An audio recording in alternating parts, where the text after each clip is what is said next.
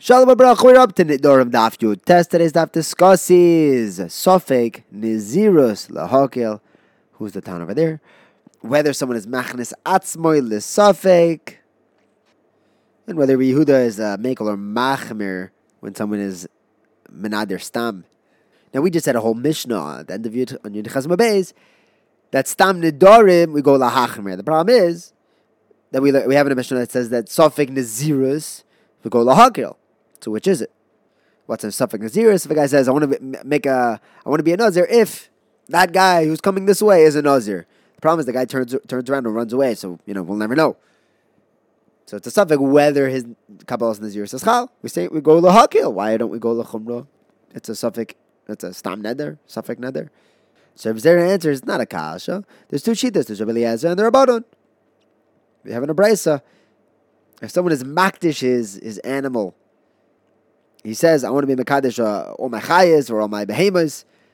The Tanakama says that would include even being Makdish his Kavi, his Koi, his Kevi, his Suffolk, Behemoth Suffolk Chaya. Part of the Suffolk is how you pronounce it. Rabbi Eliezer says that no, that Kabbalah would not include the Kvi. So it's over here, the one that says that someone would make his money into a Suffolk situation by saying a Stam Lashon. He would also do that to his body to make himself a Nazir. And the one that says that he's not going to make his Kvi Sofek into a Hektish, he wouldn't do that to himself. And that's why Nazirus would be Lahakel. So Rabbi Eliezer, who says that his Kvi would not become Kaddish, would also say that the Nazirus is not Chal. Somebody says, who says that Rabbi Eliezer is the one who says that Sofek Nazir is Lahakel? If you're going to say that, the Seifa of that Mishnah says that if someone has a Sofek B'chayres case, whether it's a human or an animal B'char, whether it's Tameh or Tar, the Kohen has to prove that it is a B'char. If it was twins, he has to prove that it was a boy that was born first. And we say over there that Sofek B'char is also to do Gizo and Avoida. Now, if it's still Rabbi Eliezer, why would it be Asr? He holds that a person would not make his moment into a hektish when he says something stam, when we're besofik. So if Zera answers Abaye, you can't compare an automatic kedusha to kedusha that a person brings by himself. If you do want to have a kasha, if Zera says, I'll give you a kasha. You have a case by sofik mashkin. If someone's not sure whether his mashkin is tameh or not. We have a three-way machlokas in Pesachim how to understand the pasuk. What does it mean that the mashkin becomes tameh? And there are three levels to the machlokas. Either that mashkin can become tameh and it can also make other things tameh midaraisa. The second sheet is that it can become tameh, but mashkin cannot be mitameh midaraisa. And some say that it can't be mekabel tumah, it can't even make something else tameh. When the pasuk says yitma, it means that it can make other things become tameh. It could be machshir lekabel tumah. So if someone has a liquid that he's besofik whether it became tameh, so the Brisa tells us that it is tameh, but it according to our mayor, it's tameh, but it can't be metameh other things. And Rabbi Eliezer agrees with the mayor. Now, why would Rabbi Eliezer hold that the mashke is tameh if it's a suffix? We know Rabbi Eliezer said in the Brisa that liquids cannot become tameh at all. He brings a proof that we have a statement in Mishnah's Idias. Yossi ben Yezer said that a grasshopper called Ayal Kamtza is kosher, and that liquids that come from the base Matpachaya, the place where they're shechten, in the base of Mikdash, is also tar.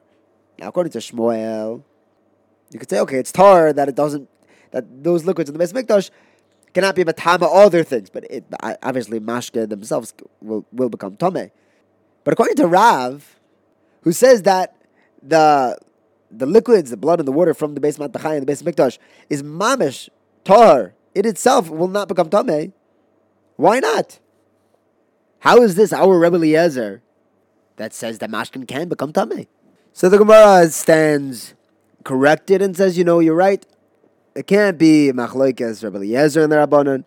Rather, our stira between Sofek Nazirus Lahakel and Stam Nidarim Lahachmir is the machlokas of Yehuda and Rabbi Shimon. What's this? We have a brayta that says, if a guy makes a statement that I want to be a Nazir if this pile of grain has 100 core in it, But then he goes to, find out, to count, and that whole core is gone.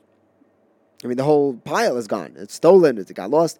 So if Yehuda over there would say he's not a Nazir, and if Shimon would answer it, you see, if Yehuda holds that Safek Naziris is Lakula, and our Mishnah would be going like Rabbi Shimon, who answers the Stam Neder.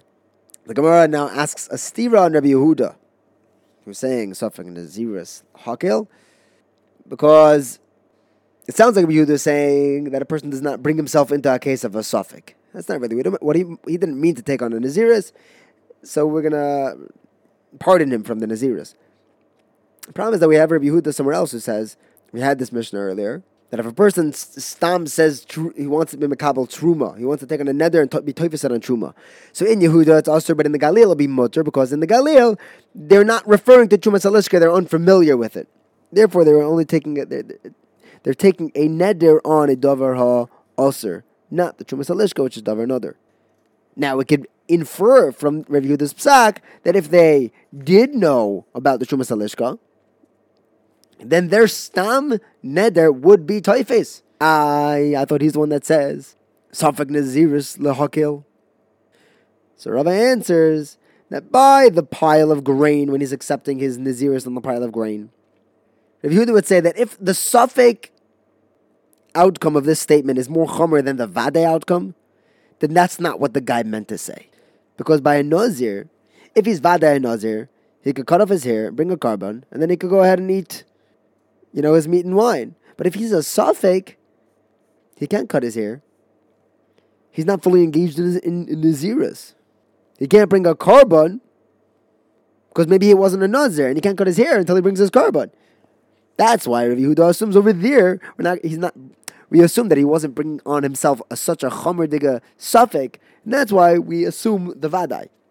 So Rav Huna Bar Yehuda asks Rava, what happens if the guy says, I want to accept an eternal Nazirus? Now that wouldn't be any more makel in a Vadai than a Safek case, because you're saying the whole reason why a Safek would be more Chomer is because he can't shave his hair at the end. What if he accepts a Nazirus that has no end? So Rava answers that even in Nazir Oilam, a Safek is still more Chomer than a Vadai, because a Vadai Nazir forever, if his hair starts getting really annoying and messy, he would be allowed to lighten it up a little bit and bring, 3 karbanas. But by a Safek, he wouldn't even be allowed to do that. Okay, fine, but what happens if he accepts the Nazirus of Shimshon, where he wouldn't even be allowed to loosen up his hair? Rava says, no. We're not learning about Nazir Shimshon, that's a whole different parasha. Shimshon didn't even accept upon himself a Nazirus, he was born a Nazir. That's something else entirely. Really? But Rav Hada Bar Ava has a brisa about Nazir Shimshon. He says, if you have a brisa, have a brisa.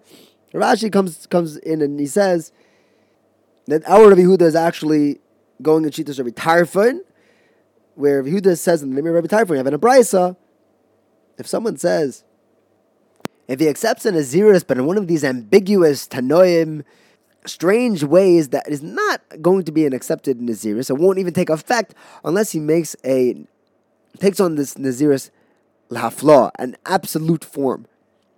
Why are we bringing in this case of the pile of grain that has a core in it, and then they go and it gets lost or stolen? Forget getting lost or stolen. It never would have taken effect anyways, because he made this funny Naziris based on a pile of grain that would not take effect according to Rabbi Tarfon. The Gemara says, you're right, it doesn't make any difference, but we wanted to show the koyach of Rabbi Shimon, who on the flip side would say that even though all the grain disappeared, it was stolen or lost, even in that case, Rabbi Shimon would say that a person will bring himself into that matzav of Safek, and will go lechumra on his ambiguous lashon. And on the last step of the daf, the Gemara goes into Rabbi Yehuda's case. He said that if someone makes a stam, a neder based off of a stam neder, but he makes it in Yehuda, and he's talking about Truma. I want to take on this neder like Truma, but he's in Yehuda. If it's in Yehuda, then it'll be Aser. But if he's in the Galil, it'll be Mutter, because they don't know about the type of Truma that would Aser a neder. But if they did, then the neder would be Aser. We can infer from there that if someone Now, even though the guy made a neder on Truma Stam, we would still say a suffix l'chumra, according to Rabbi Yehuda. The problem is in the Seifa of the same Mishnah, Rabbi Yehuda says that Stam Charamim are mutter in Yehuda, but also in the Galil. Why? Because in the Galil, they don't know about Chermei HaKohanim, which would be the mutter type of a tfisa. We can infer from that if they were makir, then we would go lekula, we would matter them. We would assume that they were taking on the more lenient cherem, the one that would not take effect. So in this inference, it's mashma that a suffix we would go lekula, and another in the reisha, our diuk was that a suffix would go lechumra. What does Rabbi Yehuda hold? So Abai answers that the seifa is Rabbi Eliezer Rabbi Tzadok. Who's that? Well, we have a brisa where Rabbi Yehuda says that Stam Truma and Yehuda is Aser, but Rabbi Eliezer Tzadok disagrees and says that Stam Charamim in the Galil will be Aser. It's not Rabbi Yehuda and Rabbi Yehuda, it's Rabbi Yehuda on Truma and Rabbi Eliezer Tzadok on Cherem. Thank you for learning with me. Have a wonderful day.